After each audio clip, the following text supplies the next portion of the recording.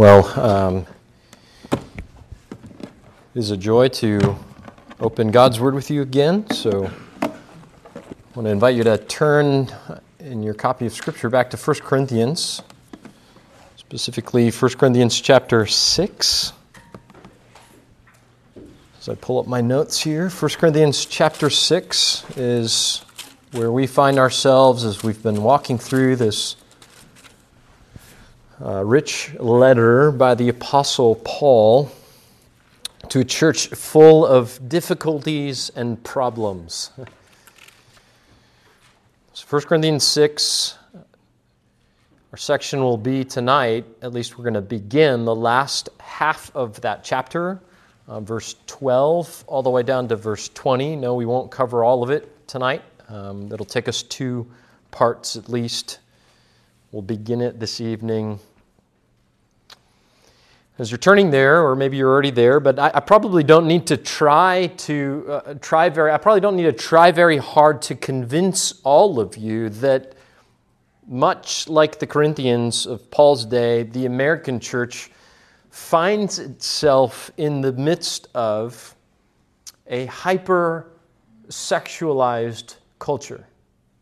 We live in a world that eats, breathes, and celebrates what the Bible calls immorality. As Christians, you probably understand this. I mean, if you haven't been living under a rock, everywhere you turn, look, we are bombarded daily by immoral pictures, thoughts, propaganda, advertisements, ideologies, pressures. Temptation to sexual sin is around every corner, both literally and digitally. The unbelieving world is obsessed with sex.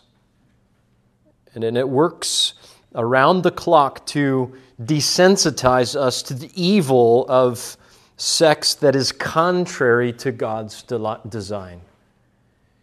And if you think that it's just a physical and biological and cultural issue, think again. There is, the Bible tells us, a spiritual, ideological battle that lies beneath and behind all that you see in our culture in this regard. And you hear it in the worldview of those who promote free sex and unhindered sort of sexual expression. Their philosophy, and really you could even say their theology, which, by the way, everyone has a theology.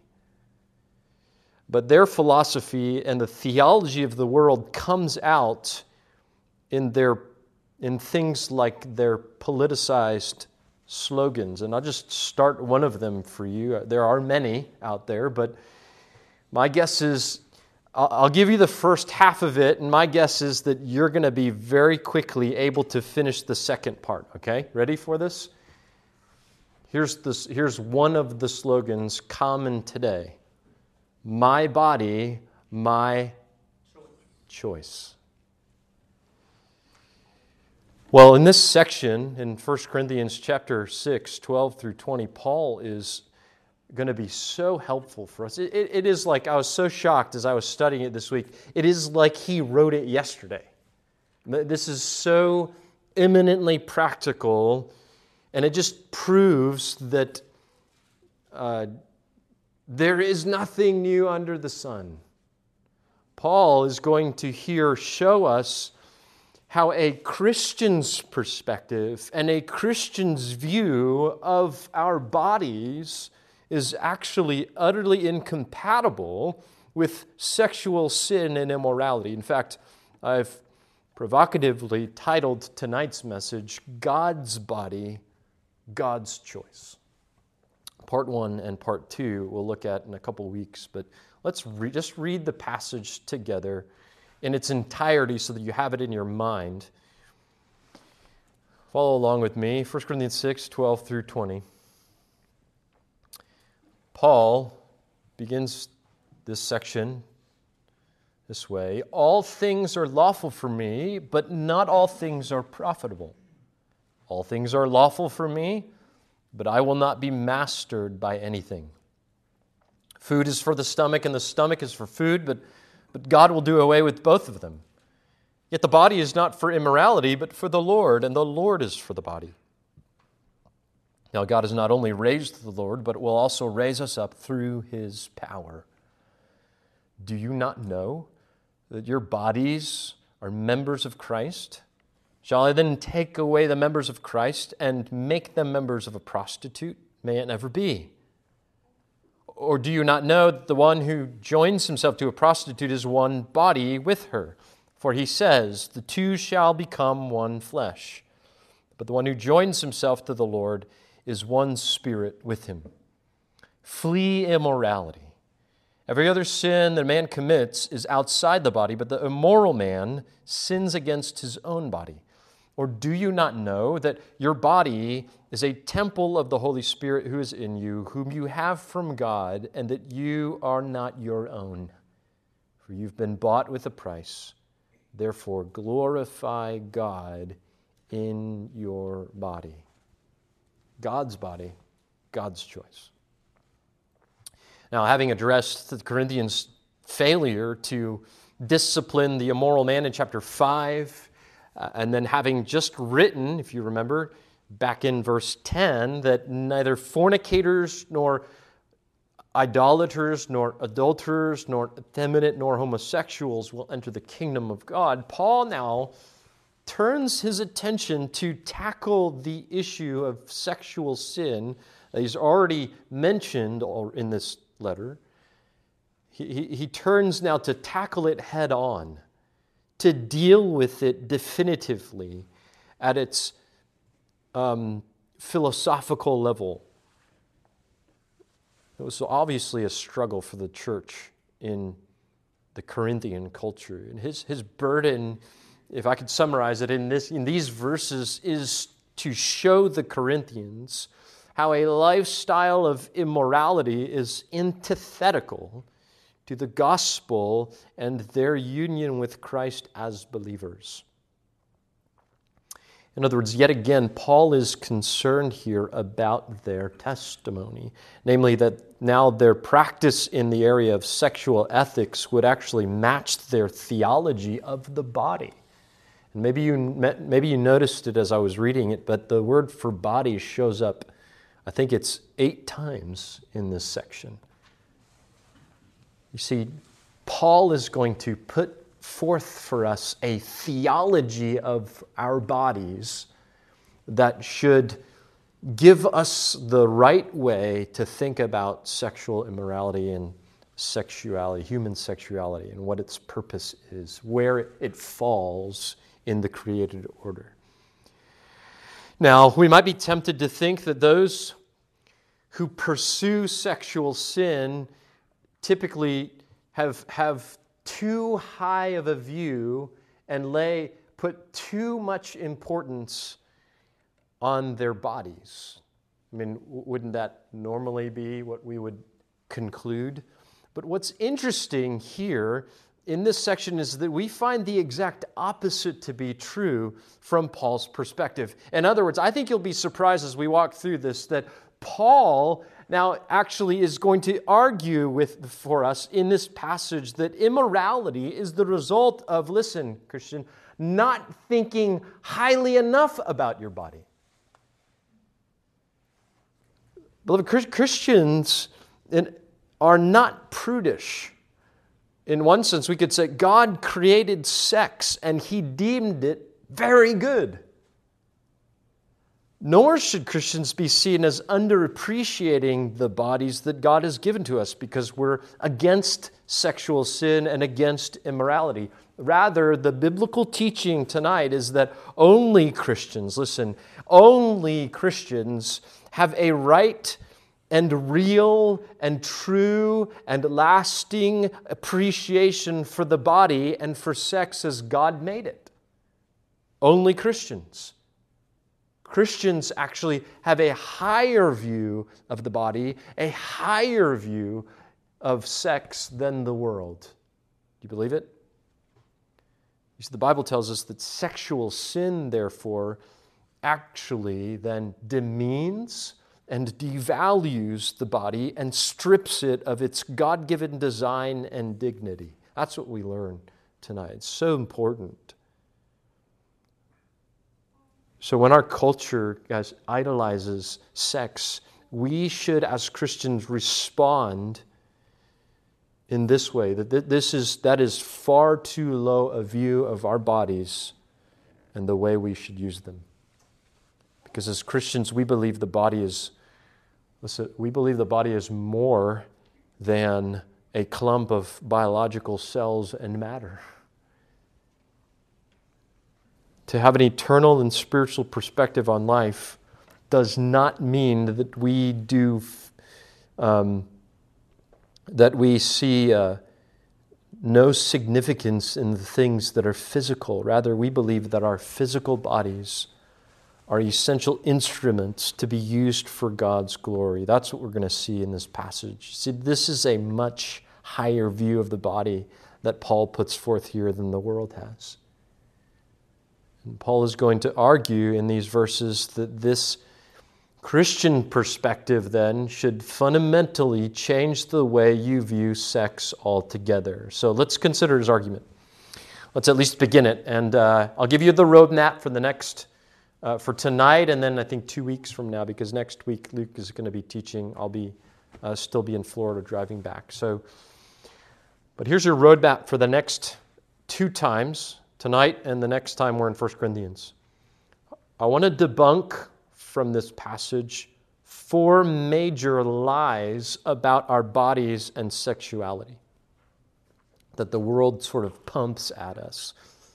4 major lies that Paul is going to dismantle in this section. I'll even give them to you right up front, and then we'll repeat them as we go. But lie number 1 is this. Lie number 1 is about liberty. Okay? So that's the category, the topic, if you will, that this lie falls under. Lie number 1, and it's this. You are free to do whatever you want with your body. You see that in verse 12. We'll look at that tonight.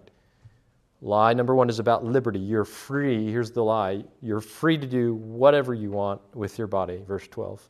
Lie number 2 is about destiny. It's about destiny.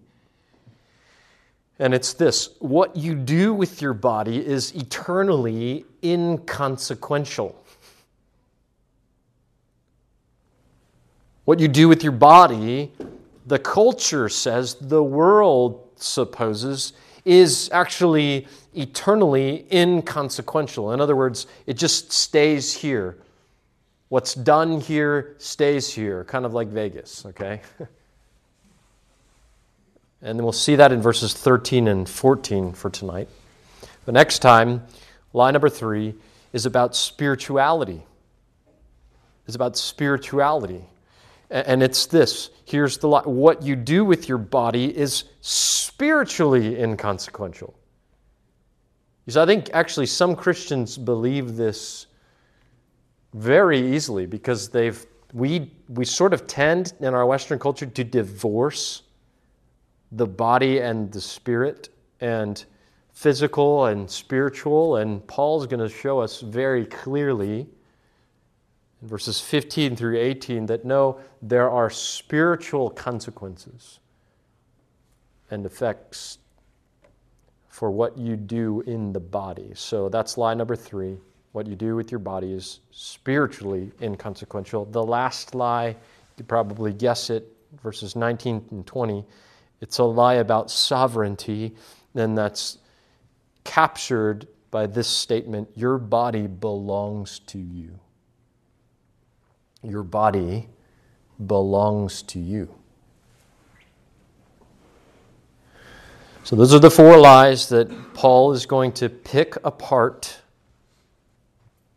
Well, like I said, we'll only cover the first 2 tonight. Okay, so let's look at the first one, verse 12. First lie. You are free, the culture tells us, to do whatever you want with your body. Notice what Paul seeks to correct about their wrong thinking in verse 12. he says, all things are lawful for me, but not all things are profitable. All things are lawful for me, but I will not be mastered by anything. Now here we find two parallel statements. Both include the same first part. All things are lawful for me, right? Both are followed then by a qualification in the second part. And the first part represents the lie. The second part represents Paul's correction to this cultural lie about our bodies and sexuality. Notice what the lie then was that the Corinthians were prone to believe. Frankly, it sounds very much like something that our permissive culture would resonate with also, doesn't it? The slogan, the worldview was simply this: all things are lawful for me. All things are, in other words, permissible for me.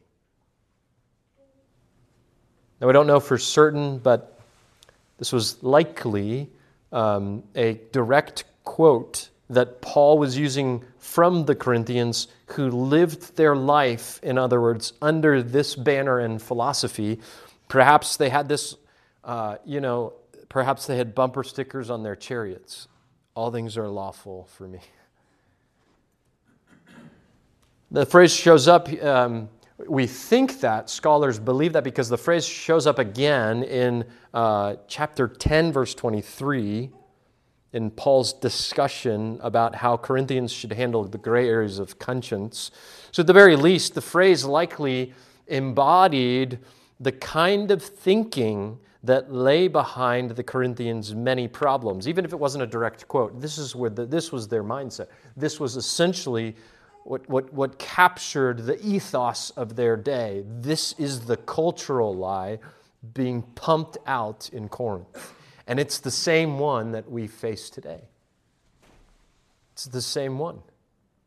That our culture says we have full and free autonomy with our bodies. Whatever we want to do. And the mindset is exactly how it sounds. It was a blanket endorsement of unqualified freedom. And applied in this context to our bodies and to sex, the consequences of this worldview are probably pretty obvious. The perspective is we're free to do with our bodies as we please. Therefore, nothing is off limits when it comes to my sexual desires and fulfillment. I can pursue that. If it feels right, it is right. So how does Paul respond to this lie? Well, he responds, if you notice, by correcting their view of freedom, of taking their understanding of liberty and adjusting it. In other words, he comes at this and he says, look, sexual freedom is not simply a matter of this question, well, am I allowed to do it? But rather, we should consider two other questions. First, to notice, here's the first question we should consider: is it beneficial for others? Notice what he says here. All things are lawful for me, but, Paul adds a qualifier, but not all things are profitable. Now, the word translated profitable here literally means to bear together with, and often shows up in contexts that are corporate or communal, describing that which is, here's how we would put that, which is the common good or beneficial for everyone. I'll give you some examples. If you're taking notes, later in 1 Corinthians chapter 12, verse 7, in a section about spiritual gifts and the use of those gifts, Paul's going to say to each one, to each Christian, in other words, in the body of Christ, is given the manifestation of the Spirit or a spiritual gift, and then this, for, here's our word, the common good. In other words, each Christian, you as a member of Christ, have been given a grace gift to use for the spiritual benefit of others around you in the body of Christ, for the mutual benefit of the rest of the church. That's this word, profitable, beneficial. Later in chapter 10, verse 23, as I mentioned earlier, where this slogan shows up again, Paul uses this word again as a corrective, but there he adds, listen, he says, all things are lawful, but not all things are profitable, same word. And then he adds this, all things are lawful, but not all things edify. In other words, he still has there, I think that helps explain it a little bit. He is thinking of that which is beneficial, that which is profitable for others around you. And one more. Let's move away from Paul. How about Jesus in a context where Jesus is talking about the negative effects of sin on others, on our brothers and sisters around us? Matthew chapter 18, verse 6. He uses it there. It would be, here's our word, better. It would be more beneficial for the man who causes his brother to stumble. Jesus says there, to have a heavy millstone hung around his neck and to be drowned in the depth of the sea. That would be better than causing your brother to stumble in sin. So I think Paul has in mind here the reality that our freedom then should take into consideration that which is good for others and not just ourselves. Look, that is essential to the Christian ethic. Look, and this goes beyond just the use of our bodies, but it certainly applies to that, doesn't it? In short, what he's saying here is the Christian's freedom is not unqualified autonomy, but rather it should be constrained by love for people around you. That is to say, if it will hurt others, then we aren't free to do it. Look, this agrees then with Paul's teaching in Galatians 5, verse 13, for you are called to freedom. And some of us might say, amen. But listen, he says, only do not turn your freedom into an opportunity for the flesh, but through love, serve one another. Or literally, through love, slave one another. Serve as a slave. You see, there is a restricted sense to our freedom. This is absolutely true when it comes to the use of our bodies for sex. Therefore, every act of immorality should be seen, think about this, as outside the bounds of Christian freedom, because every act of immorality is not an act of loving, beneficial service to others. Rather, it's the result of selfishness and a disregard for God's law. It is actually Matthew 18:6, causing your brother to stumble, which Jesus says it'd be better for you to drown. But do you think that Christ has set you free so that you could do whatever it is that you want without consequences or without consideration of others? That is not true Christian freedom. That may be the world's definition of freedom, full autonomy regardless of what other people are hurt by. That's not true Christian freedom, though. In fact, notice what Paul says next. Not only should we ask, is this beneficial for others? Here's a second qualification. Notice, in the second part of this verse, we should also ask, could it be enslaving to me? Look what he says. He says, all things are lawful for me. And the second part this time brings the corrective. But, Paul says, I will not be mastered by anything. Look, here Paul goes one step further in qualifying our Christian freedom. Not only should love for others constrain me in my bodily choices, but so should self-control. One commentator, Barrett, writes this, that it is possible in the name of freedom, listen, to enslave oneself. You say, how does that happen? What's the danger here? Well, listen to Charles Hodge. He puts it well. He says insightfully, this is a scriptural rule which Christians often violate. Even Christians, right? They are slaves to certain forms of indulgence. Do you know anybody like this? Which they defend on the ground that they're not in themselves wrong, forgetting that it is wrong to be in bondage to any appetite or habit. So one more commentator says this, Garland says this, Paul reminds them then that embodied humans easily can become hostage to their bodily appetites. Look, it's not enough to just say, well, can I do it, or why not? See, before we can simply claim our right to do something, even if we deem that it won't harm anyone else, there's still this consideration, right? Could this activity potentially enslave me? Might this thing that I believe is and claim as a freedom for me turn into something that I now all of a sudden can't live without and practically then become my master? Like other places in Scripture warn against this kind of thing. You know, that we would be enslaved even to our bodily lusts and desires, the base drives of our appetite.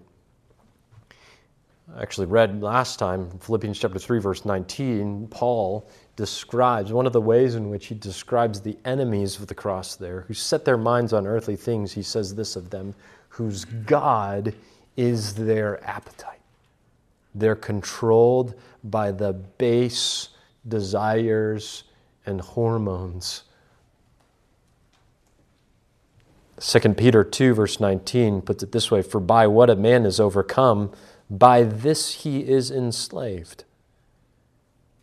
Listen, Paul was determined not to let any bodily, earthly appetite of his, including his sex drive, dominate his life or control him. In fact, if you fast forward later to chapter 9, verse 27, he'll write there, I discipline my body and make it my slave, so that after I've preached to others, I myself will not be disqualified. You see, that's the right order. My body is my slave, not the other way around. I'm not a slave to its appetites. Listen, many people, even Christians today, have argued that things like this. Here, let's flesh it out really practically, okay? I've heard Christians actually argue that watching pornography in the privacy of my own home and gratifying myself isn't wrong on this basis, because it doesn't harm anyone else. And I might grant them that, but look, they might pass that first part of the test, but they're not going to pass this. Paul says very clearly here that not only should we consider how this will affect others, but we should also ask the question, will this enslave me? How will this damage and harm myself? See, true biblical bodily freedom is not doing whatever I want with my body. Real freedom is not full autonomy without regard to anything or anyone else. When it comes to the use of your body, Christian, especially as it relates to sex, you must consider, 1, what benefits others, and 2, what endangers yourself. You have to. Paul says there are more questions to be had. So, believer, don't buy the lie that this world is throwing at you, that you have full, unfettered liberty with your body. God says you cannot do whatever you want with your body. And we'll see more about why next time. But notice Paul continues to debunk their wrong thinking here in a second lie that he seeks to tackle. And it comes in verses 13 and 14. And that lie is this: what you do with your body is eternally inconsequential. In other words, what happens here and what's done here stays here, and it doesn't affect eternity. But notice Paul's argument in the next 2 verses. He picks this apart surgically. Look at what he says, verse 13 and 14. Food is for the stomach, and the stomach is for food, but God will do away with both of them. Yet the body is not for immorality, but for the Lord. And the Lord is for the body. Now God has not only raised the Lord, but will also raise us up through His power. You see here, the lie that is being corrected specifically is that what we do with our bodies in regards to sexual activity is inconsequential in eternity. It's just bodily stuff, like eating and drinking. You see what Paul's getting at here? And here's the Cliff Notes version up front to the point and the punchline. Paul is drawing a very obvious contrast between the destiny of food, which is temporary, and the destiny of our bodies, which is actually eternal. Notice how he does this. Just like in verse 12, there are two parallel statements here that have two parallel parts, which make for two very important points. Notice the first part of the first statement. It's this: food is for the stomach, and the stomach is for food. That's just the first part of the first statement. Now that is supposed to be parallel to the first part of the second statement, and I'll point it out to you. And it's this: yet the body is not for immorality, but for the Lord, and the Lord is for the body. Those two are the first parts of those two statements that should be parallel to one another. In other words, consider now then, when you put those two side by side, consider the first correction that Paul makes here. What does he change? What does he do in that second one? Think about this. While he affirms the fact that food is for the stomach and stomach is for food, and those two things have a mutual, natural relationship and purpose, do you notice what he does in the second one? He denies the fact that the body is for immorality. He says the body is not for immorality. It's not the same as food is for the stomach. You can't draw that comparison. In other words, Paul here is categorically rejecting the idea that the body was made for sex in the same way that food was made for the stomach and digestion. You see the argument? That is possibly what the Corinthians believed about sexual fulfillment and activity. It's likely they had come to think of sex in the same way as they thought of food, that sex was just another biological process with no eternal or moral ramifications and significance. And guys, listen, isn't that precisely how so many people today think of it? Like this could have been written yesterday. I'm telling you. This is how the culture and those who don't know God think about that function. It's just purely physical to them. It's just biological. It's hormone-driven. The world often speaks of sexual health in the same way they speak of dietary health. Have you seen that? To the world, they belong in the same realm. Just like the Corinthians, our culture similarly argues that much like food, sex is just a basic bodily need that should and can be met whenever you're hungry. But look, clearly Paul disagrees and corrects the analogy here. His argument is that sex is not at all like eating. Look at his argument here. In other words, he says, no, the body is not just a vessel for sex. And sex is not just a neutral, natural, biological function that can be satisfied however one pleases. There's a disconnect here. There's discontinuity. Unlike the relationship between food and the stomach, we're not just to gratify our body's appetite for sexual fulfillment whenever we want, like mere animals. Listen, Christian, just because your body wants to do it, even if your hormones are involved, it's not a sound biblical argument or rationalization. That cannot justify sexual sin. there's a higher principle here that Paul gives that should govern your bodily decisions and actions, especially when it comes to this area of sex. There's a more profound spiritual and eternal reason why you would curb your normal biological drive for sex. And what is that higher purpose and principle? Notice, he puts it positively this way: the body's not for immorality, but what was it made for? For the Lord. And the Lord is for the body. That's the parallel. It's not food and stomach, body and sex. It's actually food and stomach, body and Lord. Your body was made for God, for worship, for serving Him. Instead of thinking of the body as purely a temporary vehicle for sexual appetites to be fulfilled, Paul raises the status of the human body up to a holistic instrument that is meant to be used to serve Christ with. Listen, this is why I say the Christian's view of the body is so much higher, isn't it, than the world's view. Listen, Christian, your body was not ultimately and primarily made for sexual fulfillment, though God, in His perfect wisdom, did design it for that capacity.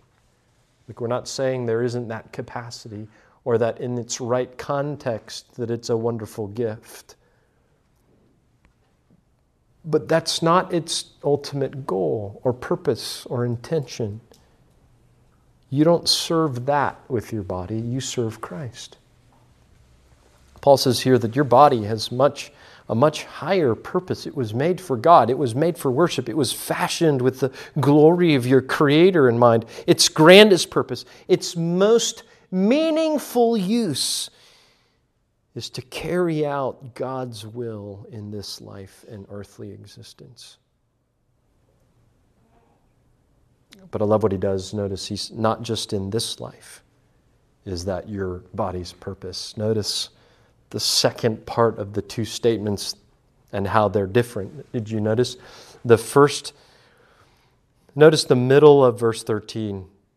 The second part of that first statement, in reference to food and stomach, Paul says, God will do away with both of them. But in verse 14, in reference to our bodies now, Paul says that our bodies have a very different destiny.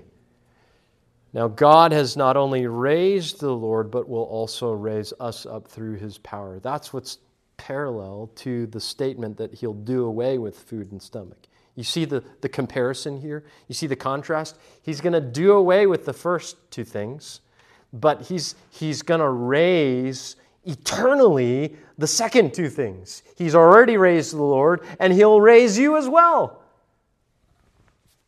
One is temporary, one is eternal. That's the biggest difference here. By the way, you don't see it in the English, but verse 14 starts with the exact same four Greek words that verse 14 begins with. Verse 14 and 13. They both start with the exact same first four Greek words. But God both. So on the one hand, here's what Paul is saying. God will do away with or nullify or make void or abolish.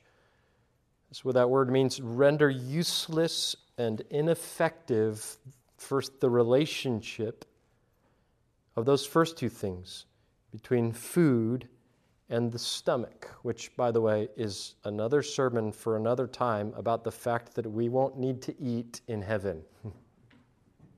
Okay, that's really interesting to ponder. There will be no bathrooms in heaven. I mean, seriously, that's Paul's implication here, that food and digestion will be no more when the eternal state arrives. But stop thinking about that for now. Don't you see how the fact that those two things have only a temporal relationship and will one day be over is proof itself that the body as a whole was made for more than biological functions. Listen, Jesus himself said, Mark chapter 7, verse 18 and 19, "Do you not understand that whatever goes into the man from the outside cannot defile him, but it does not go into his, because it does not go into his heart, but into his stomach and is eliminated?" He'll go on to say, no, what defiles is that which comes out of the heart, proceeds from the heart, and he names immorality as one of those things. In other words, this, your diet, here's what Paul's just trying to say here in verse 11. Your diet does not make a difference in eternity. Some of you are saying, praise the Lord. Hallelujah for that, right? But listen, Paul's bigger point here is that this is not true about the relationship between your body and the Lord and how you use your body for the Lord. Notice Paul says specifically in contrast to the temporary nature of the relationship between food and stomach, as for the relationship between the Christian's body and the Lord Jesus Christ, they share a fate as well. But theirs is not a temporary, perishing fate. Their destiny is one of life and power for all eternity in the resurrection. Now God, Paul says, has not only raised the Lord, but will also raise us up through his power. Charles Hodge summarizes this quite simply. He says, look, the relation between our organs of digestion and food is temporary.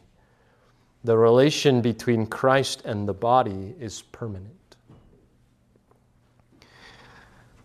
Beloved, just as God raised Jesus' body up from the grave, the Bible teaches, so he will raise your body up one day in the resurrection if you're in Christ. Right? And you say, why? So that you might serve him forever in perfect holiness with the new and glorified body. Listen, a body that will still be yours, but now fashioned for eternity. Think about that. One that will, in one sense, still be recognizably you, but very much better and gloriously outfitted for perfect worship. This is the hope that we have as believers. And this is the difference between the relationship with food and digestion and our bodies and the Lord. Listen, here's the promise from other passages of Scripture. Romans chapter 6, verse 4. Therefore we've been buried with him through baptism into death, so that as Christ was raised from the dead through the glory of the Father, so we too might walk in newness of life. Romans 6, verse 8. Now, if we died with Christ, we believe that we shall also live with him. Romans 8, verse 11. But if the Spirit of him who raised Jesus from the dead dwells in you, he who raised Christ Jesus from the dead will also give life to your mortal bodies through his Spirit who dwells in you.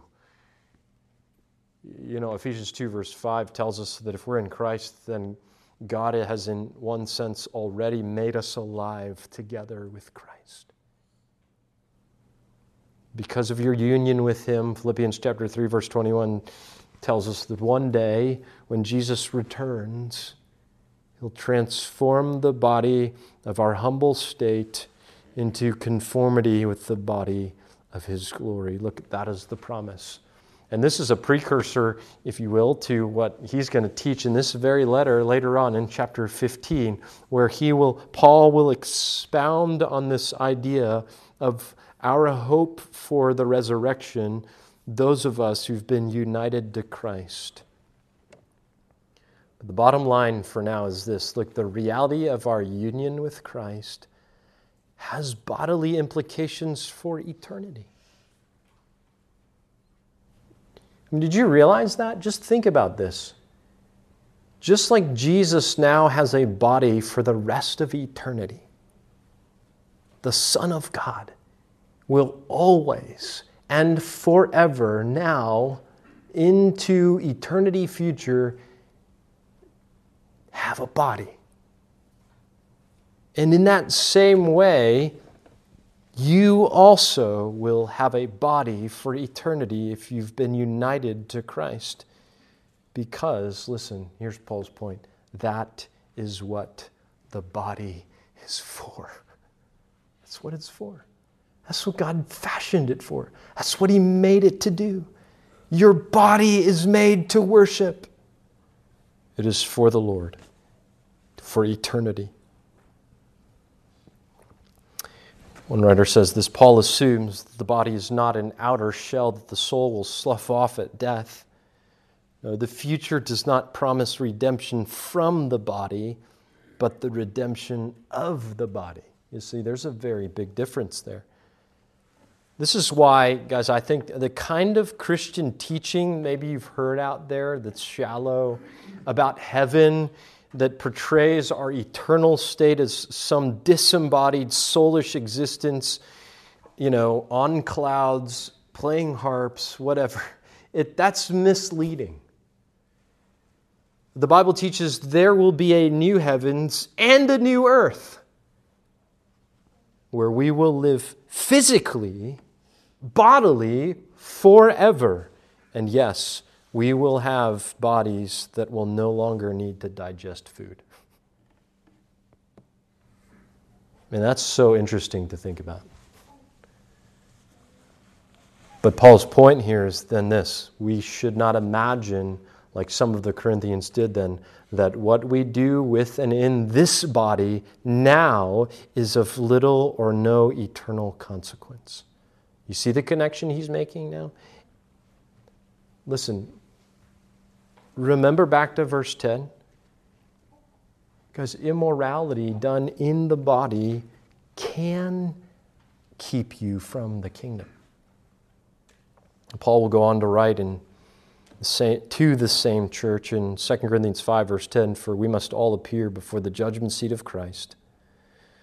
Listen to the language, so that each one may be recompensed for his deeds in the body, according to what he has done, whether good or bad. See Paul's point now in verses 13 and 14. What we do with our bodies regarding sex, then, is not the same as what we do with our bodies regarding food and drink. What's the difference? Just to summarize then. For one, our bodies are not intended for sex like food is intended to be eaten. Rather, our bodies serve a much greater, all-encompassing spiritual and moral purpose. That is, serving the Lord. And secondly, while food and digestion are relegated to this temporal existence and will one day be rendered inconsequential, this is not so with our bodies. Our bodies and what we do with them have eternal significance because of the resurrection. Guys, we will carry them with us into eternity. We will serve the Lord with them forever. So, guys, don't believe the lie. What we do sexually with our bodies does indeed matter in eternity. It has an impact. There are implications for it beyond the here and now. It's not just a lump of cells. Next time, we'll see how your body also matters spiritually, not just in eternity, but here and now. And Paul saves his heaviest arguments for last. So, we're debunking 4 major lies about our bodies and sexuality from this passage. We've seen the first 2. First lie, look, that is so common, one that we hear even today. You are free to do whatever you want with your body. Paul says, no, you're not. You're not. You should consider what's good for others in love, and you should consider what's good for yourself, even what could potentially master you. And the second lie is, what you do with your body is eternally inconsequential. And of course, Paul's answer to that is, no, one day this body will be raised with Christ. So ask yourself tonight, do you have a wrong view of Christian freedom? Do you have a wrong view of your physical body and its appetites? we need to take our thoughts and conform them to the Word of God. Listen, guys, you need to think rightly about your bodies.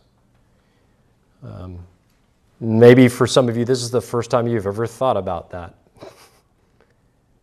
Maybe for some of you, your parents have said, no, I don't want you thinking about that at all. It's all bad. No, Paul's going to say, look, you need to renew your mind and think as God thinks. You need to think much more highly than this world does about your body. Let's pray together. Father, we thank you for this challenging truth, and this is a problem that we face even now. Lord, sexual immorality, sexual sin is all around us. How can we guard ourselves against it? Well, we thank you for your word. It is sufficient to keep us faithful. Lord, we pray that you'd use this passage even in coming weeks to fortify in us the convictions that we'll need to face this culture. Lord, we want to honor you with our bodies. We want to present to you our bodies as living sacrifices. We want to be holy and pleasing to you. So, Lord, have your way with our bodies, we pray. But we know that begins with thinking about our bodies rightly. So Lord, do away with all the lies that we may have believed in from this world. Rewrite and reprogram our minds concerning this so that we would be holy and pure and that we would be guarded against sexual immorality, this great sin. And we ask this in Jesus' name. Amen.